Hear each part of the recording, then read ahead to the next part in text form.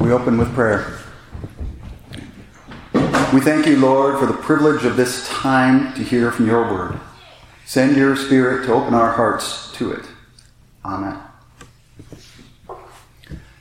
Unlike any of you, I have had bad days on occasion. Several of them lately. One that I had when I was a student here still sticks out in my mind.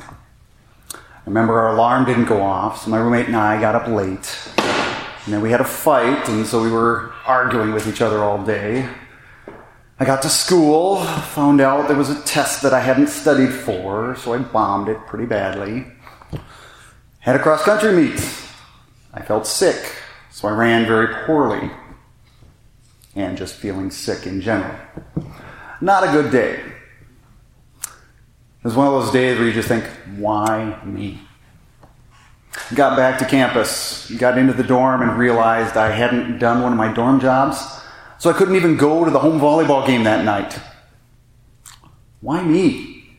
Why is all this happening to me?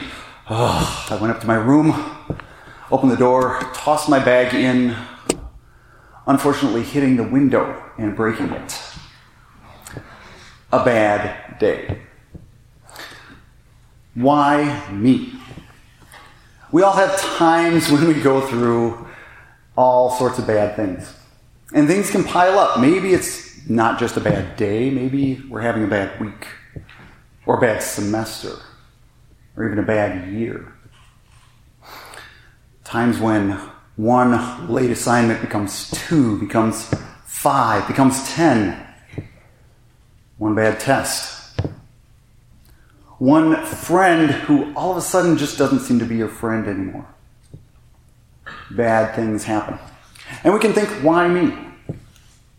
Or even more serious things. Sickness in your family. A cancer diagnosis. A death. Why? Why me? Now, I'm not telling you about this to complain about my own troubles, but just this is how things go in our life. There are times when bad things happen, and we can ask, why me? And the world around us asks this question all the time. Why do bad things happen? Especially when we see atrocities in the news. Why? Even strong Christians ask these questions. We look in the book of Psalms over and over again. David asks that. Psalm 10, he says, Lord, why do you stand so far away? Why do you hide in times of trouble? It may seem like we're asking over and over again, why? But we're not getting any answer. Our prayer life can seem like a one-sided conversation on our phone. We keep leaving message after message after message, but nobody's returning our call. Seems like there is no answer. I had an older friend who got his first cell phone. And when he bought it, he was pretty happy, able to communicate with people. So he would turn it on, make a phone call, and then turn it off to save the battery. Well, that's great if you want to talk to somebody, but what about if somebody's trying to get a hold of you? It was a source of frustration for those of us who were his friends. And we finally had to explain to him, you need to leave it on all the time so that we can contact you. That's what our prayer life is like sometimes. We keep asking for answers, but are we listening for those answers? Are we hearing God's answers? Because God has left all sorts of messages for you. Message after message after message in His Word. His Word that is literally God-breathed, inspired. His Word that is a lamp to our feet and a light to our path. His Word reminds us of what's important and answers our questions. In my case, when things in life seem to be overwhelming, it's usually my response to say, I can handle this. I like to be independent. I like to solve problems. I don't like to ask people for help. And a lot of people are that way as well. In fact, that's the American way, right? There's an old saying to pull yourself up by your own bootstraps. People don't use that saying anymore very much, but I really like it. Because if you're stuck in the mud and your boots are stuck, I'm not going to be able to pull myself out very easily, am I? These are my bootstraps. I'm not doing much. You can't pull yourself out by your own bootstraps. If you're stuck in your life, there are so many times that you just can't pull yourself out. And the more important question is, especially with regard to our own sin, we cannot pull ourselves out. And that's why the answer to that question, why me, is that question. Why me?